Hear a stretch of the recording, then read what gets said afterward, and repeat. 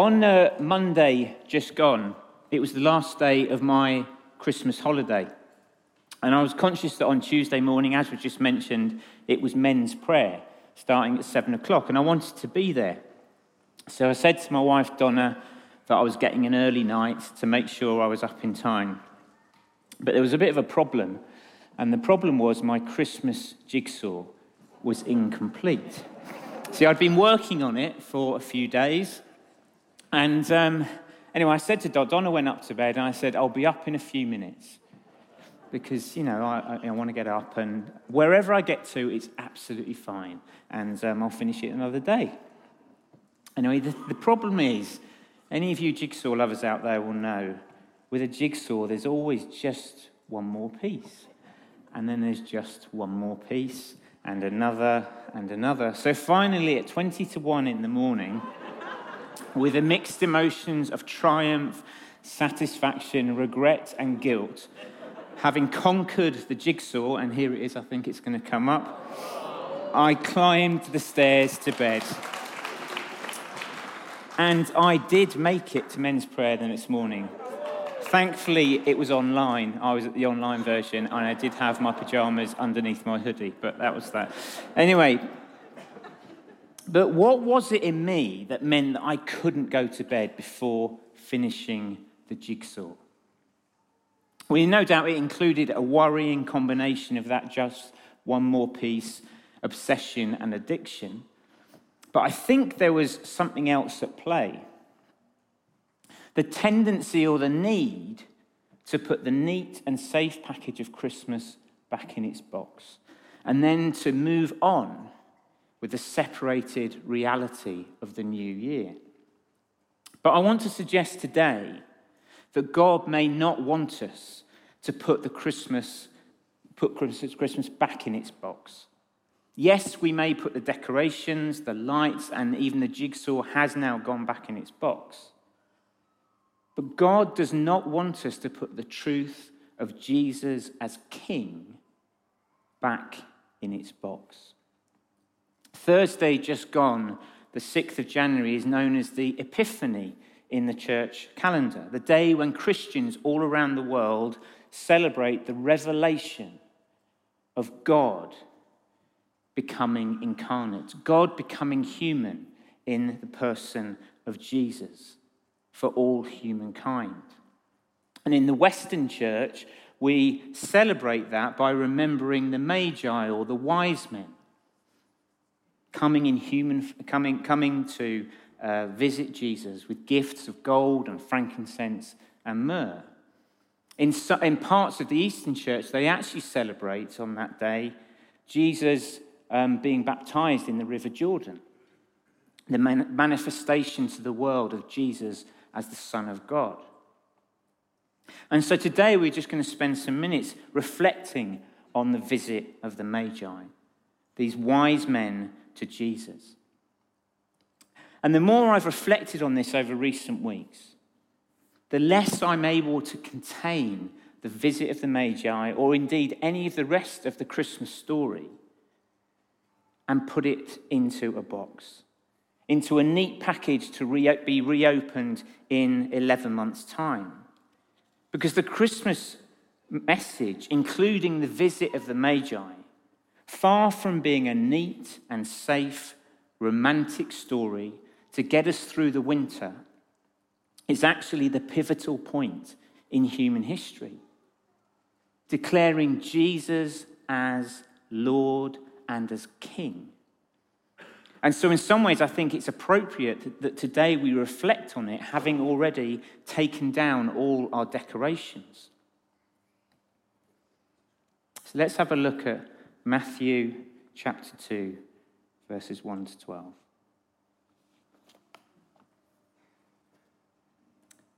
After Jesus was born in Bethlehem in Judea, during the time of King Herod, Magi from the east came to Jerusalem and asked, "Where is the one who has been born King of the Jews? We saw his star when it rose and have come to worship him." When King Herod heard this, he was disturbed, and all Jerusalem with him. When he had called together all the people's chief priests and teachers of the law, he asked them where the Messiah was to be born. In Bethlehem in Judea, they replied, for this is what the prophet has written. But you, Bethlehem, in the land of Judah, are by no means least among the rulers of Judah. For out of you will come a ruler who will shepherd my people Israel. Then Herod called the Magi secretly and found out from them the exact time the star had appeared. He sent them to Bethlehem and said, go and search carefully for the child. As soon as you find him, report to me, so that I too may go and worship him. After they had heard the king, they went on their way. And the star they had seen when it rose went ahead of them until it stopped over the place where the child was. When they saw the star, they were overjoyed. On coming to the house, they saw the child with his mother Mary, and they bowed down and worshipped him. Then they opened their treasures and presented him with gifts of gold, frankincense, and myrrh. And having been warned in a dream not to go back to Herod, they returned to their country by another route. The visitation of the Magi, as recorded in the Bible, bears little resemblance to our nativity play version. Yes, there's a star. Yes, there's gold, frankincense, and myrrh. But there's no reference to three kings. There's no indications there were three of them, except that there were three gifts. We don't know their names. And the visitation certainly wouldn't have been on Christmas night, as the shepherds left, the kings walked in. In fact, it's like to have been days or even months after Jesus' birth. And the reality is that the visitation of the Magi, far from being a neat bookend to the nativity play version of Christmas, far from being that, it triggered disruption and uncertainty for Mary, Jesus, and Joseph, having to flee from Bethlehem as refugees to Egypt. And worse was to follow. Following the order of King Herod, the brutal murder of baby boys under the age of 2 took place in and around Bethlehem. Herod's attempt to eradicate the rumoured new king. And why was that? Because this was a clash of kingdoms. Because the birth of Jesus was the ushering in of a new kingdom. This event that had been prophesied by the prophet Isaiah 700 years before. In Isaiah 9, starting at verse 6, it says, for to us a child is born, to us a son is given, and the government will be on his shoulders. And he will be called Wonderful Counselor, Mighty God, Everlasting Father, Prince of Peace. Of the greatness of his government and peace there will be no end. He will reign on David's throne and over his kingdom, establishing and upholding it with justice and righteousness from that time on and forever. The zeal of the Lord Almighty will accomplish this. A new king was promised, and that new king was Jesus. And so in this apparently insignificant place, at an apparently insignificant time, to an apparently insignificant couple, this child was born. To some, this new child was a threat.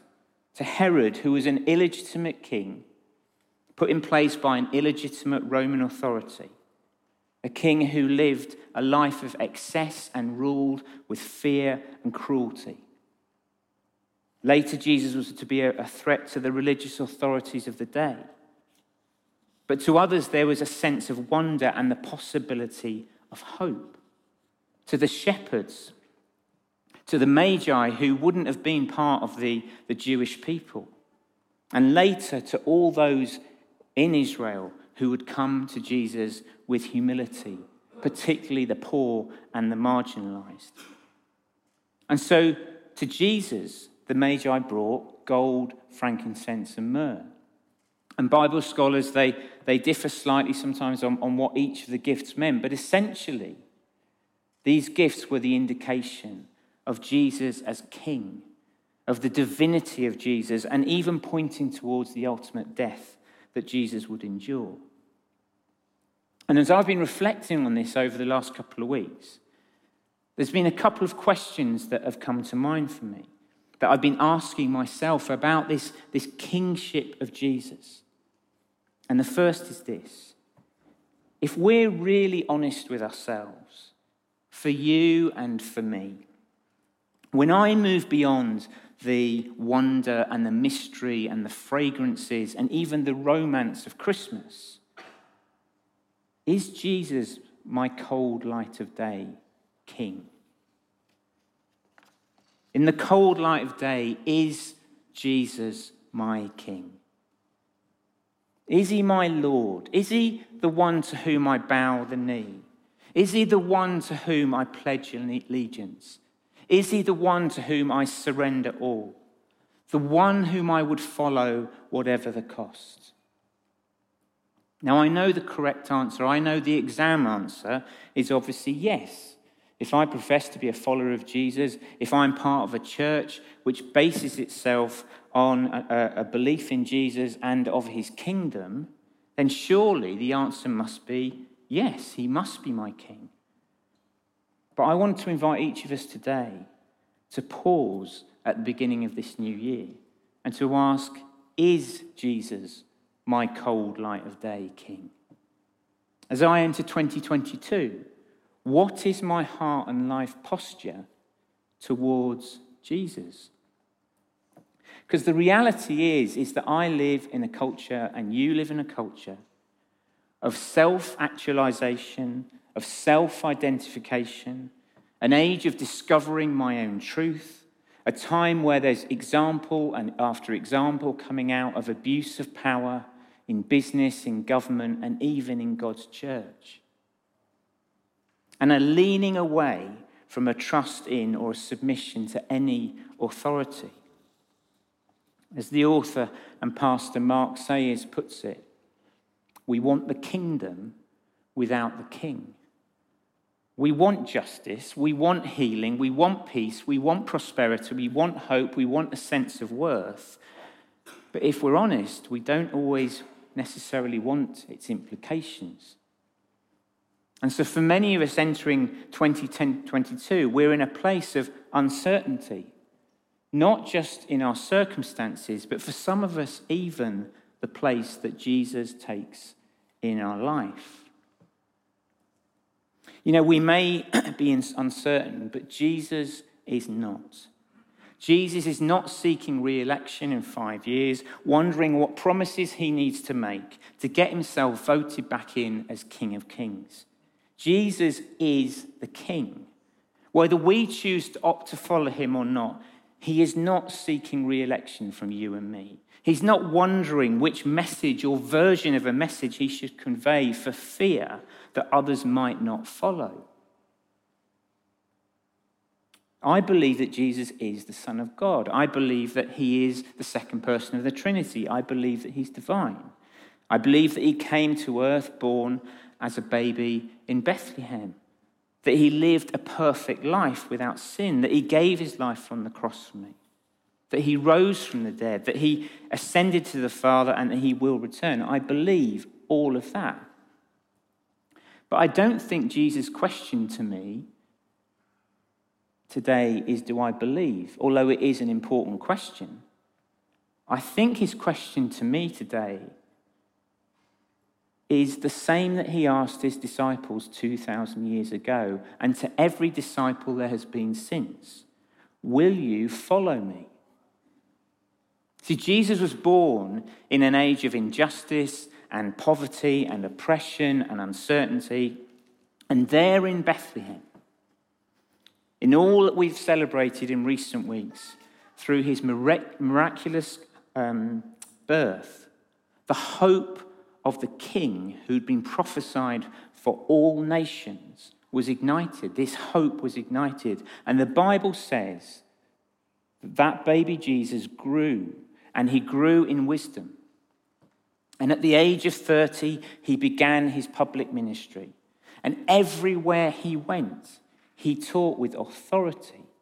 He exercised authority over sickness. He proclaimed the kingdom. And after 3 years of ministry, he was put on trial. And the charge against him was that he claimed to be king. The very thing that had led to the murder of those innocents by King Herod 33 years before. And he ended up being brought before Pontius Pilate, he was the Roman governor of Judea at the time. Pilate, a man of power, and he didn't know what to do. Pilate's wife had a dream, and she said, "Don't have anything to do with this man Jesus, he's trouble." And at one point in the trial process, this is recorded in John chapter 18. Pilate then went back inside the palace, summoned Jesus, and asked him, "Are you king of the Jews?" "Is that your own idea?" Jesus asked, "or did others talk to you about me?" "Am I a Jew?" Pilate replied. "Your own people and chief priests handed you over to me. What is it you have done?" Jesus said, "My kingdom is not of this world. If it were, my servants would fight to prevent my arrest by the Jewish leaders, but now my kingdom is from another place." "You are a king then," said Pilate. Jesus answered, "You say that I am a king.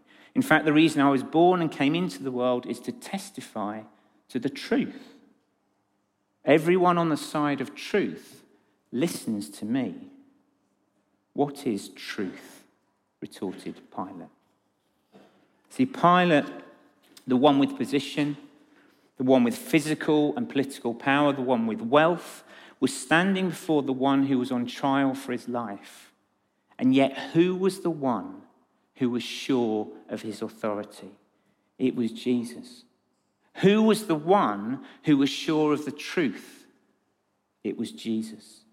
Because Jesus knew all that was and is true lay in himself. Jesus, as we've sung this morning, Jesus is the way, the truth, and the life. And as we enter 2022, we do so with uncertainty. Even this week, we're seeing ongoing turmoil around the world. In Kazakhstan, in Nigeria, in Ethiopia, and the list goes on. Some of us here today and watching online are facing financial uncertainty right now. Some of us are dealing with significant health challenges right now. None of us know what's going to happen with COVID this year, in the coming months. And we're living in a culture where truth seems at best to be transient. And so in the midst of it all, there's an invitation to you and to me to choose the one thing, or more specifically, the one person that is certain and is sure and is trustworthy in this world, Jesus, and to choose him as our King, the way, the truth, and the life. But as we reflect on this invitation, we might want to ask a second question. What kind of king? What kind of king is he? See, we live in a world where authority is about taking and holding on to power. But in Jesus, we serve a king who gave up his power, who came to serve rather than be served, who preferred the weak, preferred the vulnerable, the outsider, and the poor, who demonstrated what it is to live a good life, who himself was the very embodiment of love, who exercised authority, but he did so with compassion and with mercy, and who loved the world so much that he gave his life for us on a cross. As N.T. Wright puts it, his crown would be a crown of thorns, and his throne would be a cross. N.T. Wright goes on to say, when the soldiers dressed Jesus up in a purple robe, purple being the colour of royalty, they do so in order to mock him. But John tells us of it in order to declare that Jesus is indeed the one in purple, the one before whom the nations will bow. Tim Keller puts it this way: Jesus is not just a king, he's a king on a cross. If he were only a king on a throne, you'd submit to him just because you have to. But he's a king who went to the cross for you. Therefore, you can submit to him out of love and of trust. This means to coming to him, not negotiating, but saying, Lord, whatever you ask, I will do. Whatever you send, I will accept. When someone gave himself utterly for you, how can you not give yourself utterly to him? Taking up your cross means for you to die to self-determination, die to control of your own life, die to using him for your agenda. And I don't say read out these words today to cajole anyone, to manipulate anyone. But I do read them to ask each of us to reflect soberly today and maybe this week, to reflect about this coming year and to ask what, or more importantly, who will I give my life to this year? Earlier this week, I was speaking to a friend, and she was telling me about her Christmas, and she said to me that before Christmas, a friend of hers, a young woman, tragically died. And that had been very much part of her Christmas. And she went on and she started sharing about this friend that she had lost, this friend of hers. And she finished by saying these words about her: she loved Jesus more than life itself. She loved Jesus more than life itself. And I don't know in what place you are here today, whether you're here in the room or you're watching online. I don't know. I don't know what goals have put in place for this year. I don't know what aspirations you may have. I don't know the uncertainties that you're facing. And I certainly don't know the fears that are in your heart this morning. But I believe that the invitation, whatever that culminates in, I believe that the invitation to each one of us today is more about a who than a what. Oh, that one day they might say of me, he loved Jesus more than life itself. In a moment, there's going to be an opportunity for us to pray with one another. But before that, I want to read over us a short passage from Paul's letter to the Philippians. And as I do this, you might want to close your eyes. Because this passage speaks of the invitation to follow Christ. It speaks of the invitation to love Jesus more than life itself. So Philippians 3, starting at verse 7. But whatever were gains to me, I now consider loss for the sake of Christ. What is more, I consider everything a loss because of the surpassing worth of knowing Christ Jesus, my Lord, for whose sake I have lost all things. I consider them garbage, that I may gain Christ and be found in him, not having a righteousness of my own that comes from the law, but that which is through faith in Christ, the righteousness that comes from God on the basis of faith. I want to know Christ, yes, to know the power of his resurrection and participation in his sufferings, becoming like him in his death, and so somehow attaining to the resurrection from the dead? Will I choose Jesus as my King this year?